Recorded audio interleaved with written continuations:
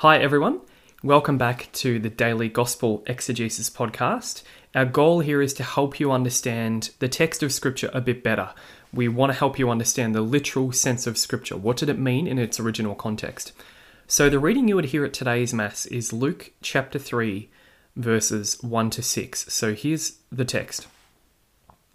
In the 15th year of Tiberius Caesar's reign, when Pontius Pilate was governor of Judea, Herod, tetrarch of Galilee, his brother Philip, tetrarch of the lands of Iturea and Trachonitis, Lysanias, tetrarch of Abilene, during the pontificate of Annas and Caiaphas, the word of God came to John, son of Zechariah, in the wilderness. He went through the whole Jordan district proclaiming a baptism of repentance for the forgiveness of sins, as it is written in the book of the sayings of the prophet Isaiah. A voice cries in the wilderness, "Prepare a way for the Lord, make his paths straight. Every valley will be filled in, every mountain and hill will be laid low. Winding ways will be straightened, and rough roads made smooth. And all mankind shall see the salvation of God." So that's our reading for today. It's a really interesting one. Luke here is giving us some historical information to set the scene for John the Baptist's ministry. So let's start with the context. We're at the start of Luke chapter 3 here. We've already had Jesus' birth. In fact, we've had John the Baptist's birth as well in Luke chapter 1 and 2. And then we saw an incident involving Jesus at 12 years old. So that was the last time we saw Jesus. So now we get to the time of Jesus' own ministry when he's an adult. About 30 years have passed since he was born. In fact, Luke chapter 3 verse 23 actually says Jesus was about 30 years of age when he began his ministry. That's actually in the New Testament. So Jesus is around 30 years of age now. Now Luke is writing to Gentiles.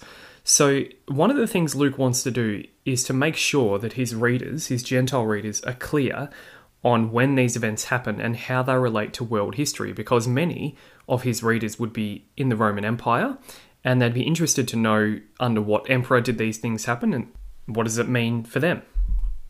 So Luke here is going to situate the story of Jesus in world history. And Luke here, as many New Testament scholars have recognized, he's a master historian. He's going to set the scene politically and historically, and he's very precise with his details.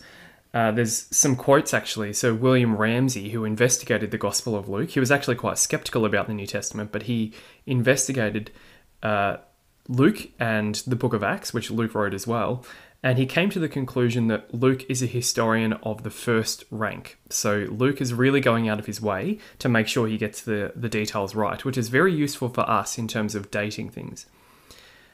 So he's then going to move on to talking about the ministry of John the Baptist. Now first here, Luke is going to list several historical figures because, again, he wants his readers to understand the historical context of his gospel, and also he wants to stress that these are real historical events.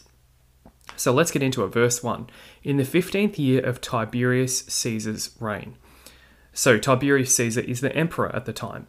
Tiberius succeeded his stepfather Augustus. So Augustus Caesar was the previous Caesar, the previous emperor. And now we get to the time of Tiberius Caesar. So he's the Roman emperor from AD 14 to AD 37. So that gives us an approximate window of Jesus' ministry, AD 14 to AD 37. And we're going to get some more information here soon. Now, during this period under Tiberius Caesar, Roman-Jewish relations were actually pretty good. The Romans and the Jews got along quite well. It's only later that things start to deteriorate. Now, the 15th year of Tiberius Caesar's reign. Now, they did count years differently back then because they would often include sort of half a year as 1 year. So the 15th year of Tiberius Caesar's reign would have to be somewhere between AD 27 and AD 29. So that's the approximate window when John the Baptist is doing ministry and when Jesus starts doing his ministry, sometime between AD 27 and AD 29. And it says when Pontius Pilate was governor of Judea. So Pontius Pilate is the governor or the procurator in the region of Judea. In AD 6, that was under the Emperor Caesar Augustus, he placed Judea, the southern part of Israel, under the direct rule of a Roman governor.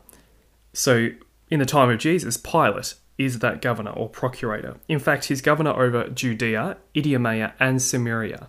So Pilate has control of the whole southern part of Israel, basically, from AD 26 to AD 36. So it's Pontius Pilate's job to oversee that part of the Roman Empire and to keep the peace. He works for the emperor.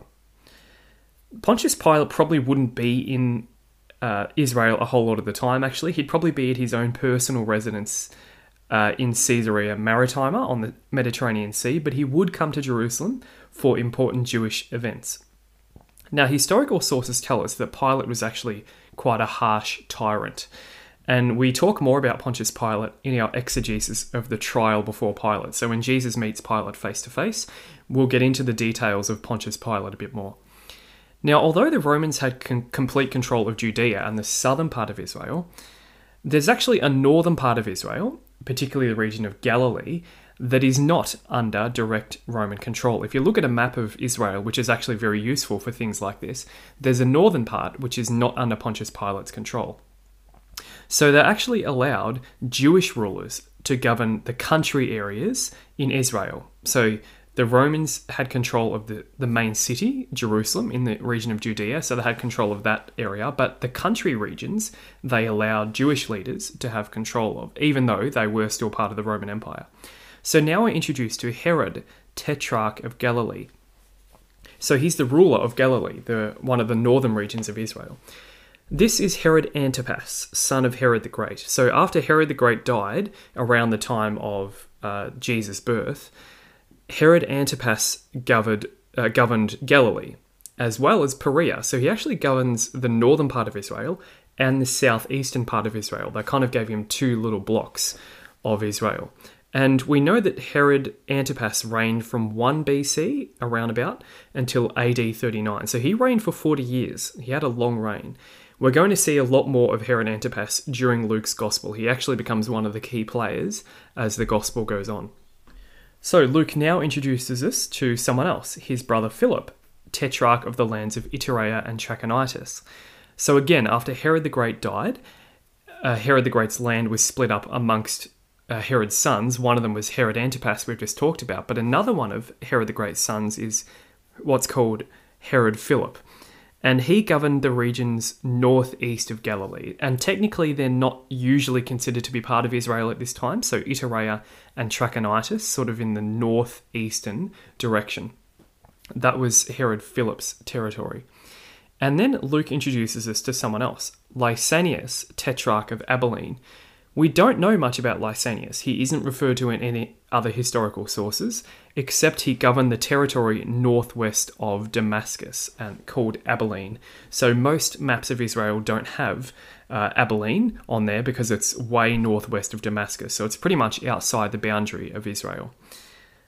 So Luke here seems to have included the rulers of the areas of his audience that he's writing to. So apparently some of his audience lives in Iturea and Trachonitis, therefore he wants them to know about Herod Philip, and apparently some of them live in Lysanias as well, which is northwest of Damascus. So Luke is trying to cover all of his bases here when he mentions all of the relevant rulers in this area of the world.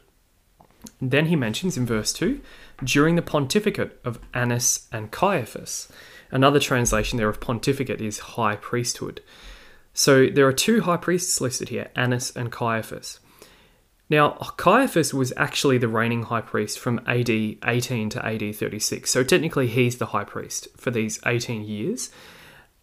But Annas used to be the high priest from AD 6 to AD 15. He was deposed by the Romans. So the Jews didn't get rid of Annas. The Romans got rid of Annas in AD 15. And the Romans installed someone else.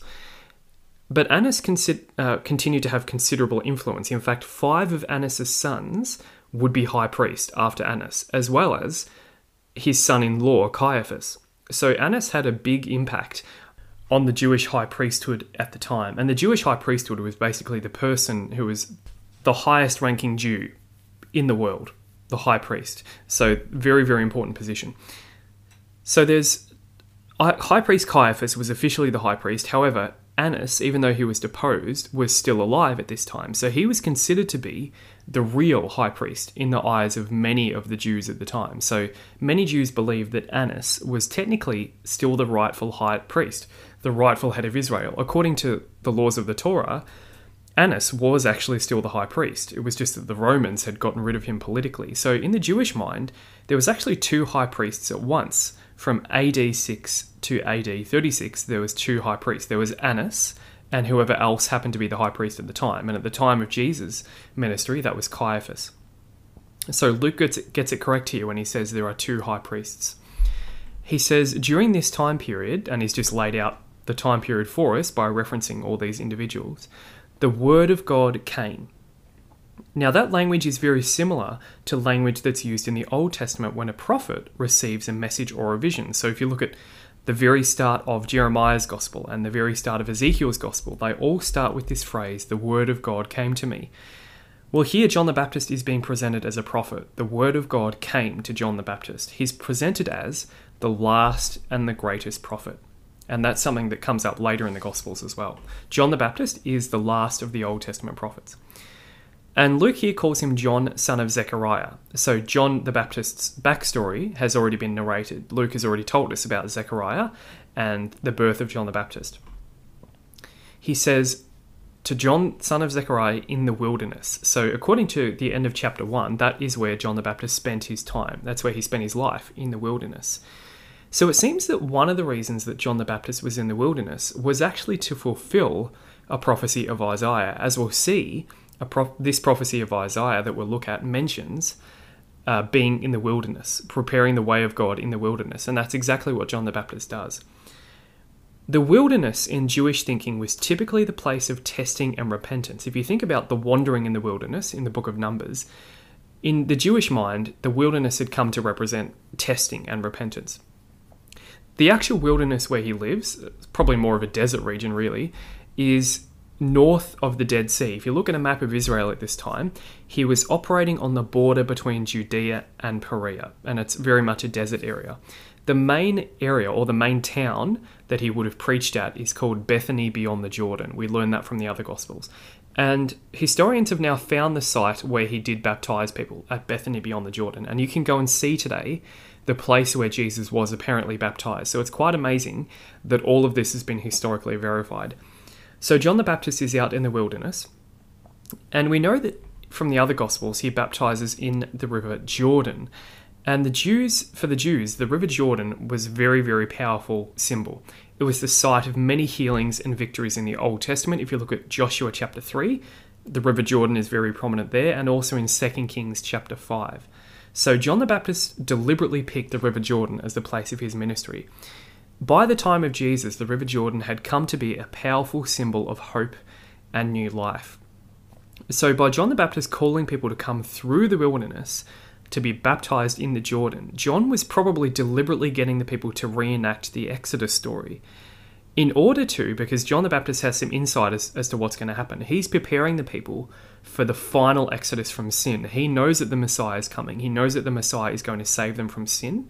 So he's getting the people to deliberately reenact the Exodus story to get them ready for the great exodus from sin that they're going to experience. So it's kind of like what he's getting them to do is kind of recommitting to the covenant before the Messiah comes and brings the covenant to its fullness. The River Jordan is actually quite a large river, so it's suitable for baptizing a whole lot of people. Interestingly, the site where John the Baptist does his work is very close to Qumran, and that's where the Essenes lived, who wrote the Dead Sea Scrolls apparently. Many scholars have pointed out there might be some parallels between John the Baptist and the Essenes. Many of John the Baptist's features, particularly his clothing and his message, the things that he says, very, very similar to what the Essenes say. We have a lot of the writings from the Essenes, and they say very similar things to John the Baptist at the same time that he's saying them. So some scholars have actually proposed that John himself was an Essene. He lived in Qumran, and then maybe he later left the community. And that's quite a compelling theory. There's a lot of evidence for that, actually. Or it certainly seems to be the case that John the Baptist would have had some interaction with them, because the ideas, and in fact some of the phrases he uses, for example, calling the Pharisees a brood of vipers, is exactly what the Essenes call them as well. So it seems like they did have a lot in common. Verse 3, John went through the whole Jordan district. So this is an important phrase. Often we get the picture that John the Baptist just stayed in one place. He baptized at exactly the same place all the time at Bethany beyond the Jordan. Now, certainly that's where his main baptism site was, and that's where Jesus was baptized, but John the Baptist is a prophet. So he moves up and down the River Jordan. He travels all throughout this entire wilderness area. And in fact, that's how he gets in trouble with Herod, because apparently at some point he preaches at a spot where Herod or Herod's servants can hear him. So Judea is on the western side of the Jordan River, and Perea is on the eastern side of the Jordan River. Both sides of them are wilderness. John the Baptist moves through this entire wilderness area, preaching his message. Luke says he proclaims a baptism of repentance for the forgiveness of sins. Now, baptism was actually a common practice already amongst the Jews. The word baptizo in Greek just means to immerse, and the Jews did already have a variety of ritual cleansings by water, and we see some of these come up in the Gospels. Particularly the Essenes. The Essenes had a lot of interesting baptism rituals. But the key difference here, or one of the key differences with John the Baptist's baptism, is it's only supposed to be done once, whereas the common Jewish baptisms at the time had to be done repeatedly. And the most important difference, the most distinct thing about John's baptism, it wasn't that he baptized. Lots of Jews were familiar with baptism. What was unique about John's baptism was that it involved repentance for the forgiveness of sins. That was John the Baptist's big emphasis. Not dealing with ritual impurities to get ready for eating food like some of the other Jews did. No, John the Baptist's baptism is about repentance for the forgiveness of sins. Now, the Greek word here for repentance is metanoia, which means a complete change of mind. It means turning around and going in the other direction. So John's message is, if you want to be baptized, if you want to recommit to the covenant, if you want to get ready for the Messiah, you need to have a complete change of heart and completely turn away from your sins. So John's message is basically this: repent, for the kingdom of God is at hand. John the Baptist knows that the Messiah is coming and that the kingdom of God is coming. He has some information from God that tells him that these things are coming. The Jewish belief, and this is interesting, and we need to keep in mind the theological background here. The Jewish belief at the time was that the Jews were, in a sense, still in exile. Although they'd returned to the land, in their mind they were still not fully returned to the land. They were still in exile due to having committed sins under the old covenant. They felt that they were still under God's covenant punishment. And in a sense, they're actually correct. So the Jews at the time looked forward to the day of a new Exodus, and they believed that when the new Exodus happened, the kingdom of God would come and their sins would be forgiven. That was how they understood the kingdom of God to be, was this amazing immediate day when God would vindicate them, forgive all their sins, and bring in the kingdom. That was something they were looking forward to. The problem is that many of the Jews had false ideas about what exactly the kingdom of God would be like. They had the correct view that the Messiah would bring in the kingdom of God and that it would involve forgiveness of sins, but what they thought the kingdom itself would look like was not correct. In particular, the Jews believed that they would automatically be granted entrance to the kingdom just because they were Jews and just because they're under the old covenant. That was sort of their belief at the time. So John tells them actually they need to repent if they want to be part of the kingdom. And that comes out pretty clearly in John's preaching, as we'll see. He's going to say things like, do you believe that because you are the sons of Abraham, you'll get into the kingdom? And he completely cuts them down on that. He says, no, if you want to get into the kingdom, you need to repent. That's actually very similar to Jesus' own message. Repent if you want to get into the kingdom of God. And then Luke tells us, he's going to quote here from Isaiah, as it is written in the book of the sayings of the prophet Isaiah. So Luke here is going to quote from Isaiah chapter 40. And in the context of Isaiah's prophecy originally, it referred to getting the Jews ready for the coming of the Lord. And so in that context, he's talking about God. When Isaiah gives this prophecy, he's talking about getting the Jews ready for God. Basically, he's telling them that God is coming to bring them out of exile. That's what this particular prophecy is all about. He's telling the Jews, look, God is coming soon to redeem you, to bring you out of exile. By the time of Jesus, this very passage, Isaiah 40, had come to be seen, and particularly by the Essenes, as connected to the redemption of Israel from their covenant punishment. So they believed that Isaiah chapter 40 would have a greater fulfillment at the time that the kingdom of God came, and when the Messiah basically would bring in the new covenant. That was how the Jews at the time thought of Isaiah 40. So it's significant that Luke and all four gospel writers quote this in connection with John the Baptist. They see it as being fulfilled.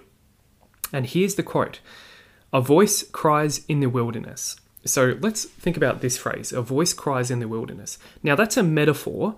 When Isaiah gives it, it's a metaphor which carries this idea of a message being conveyed to the people.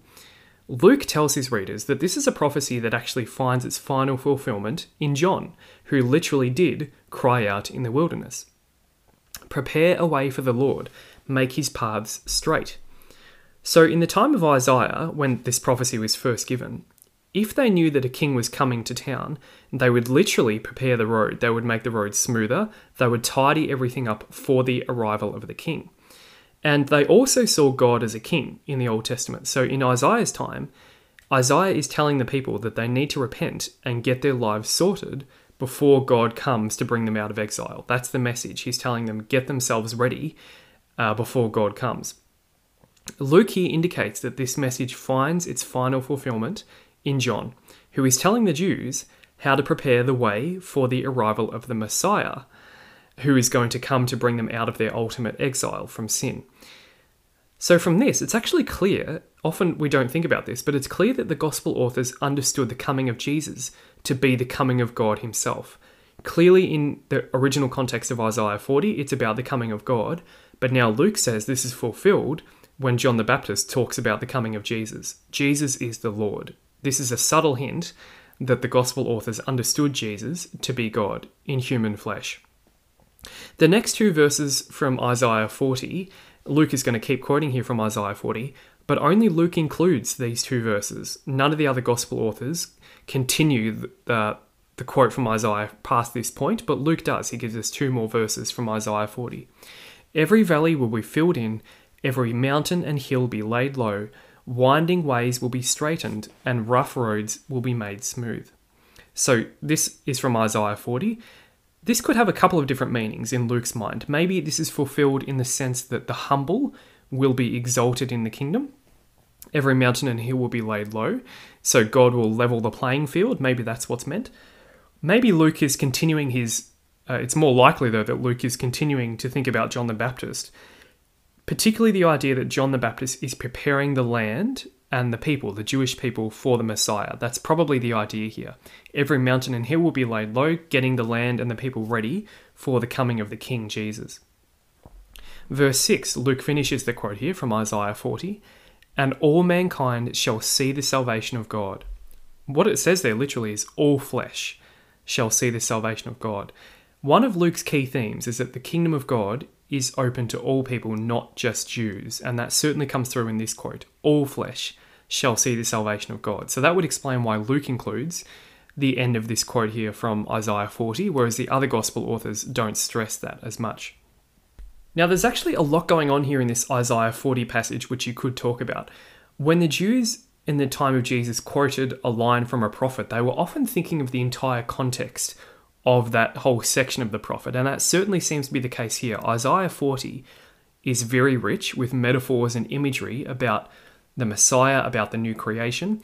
In fact, this passage from Isaiah, Isaiah chapter 40, is actually the beginning of a whole new section in Isaiah.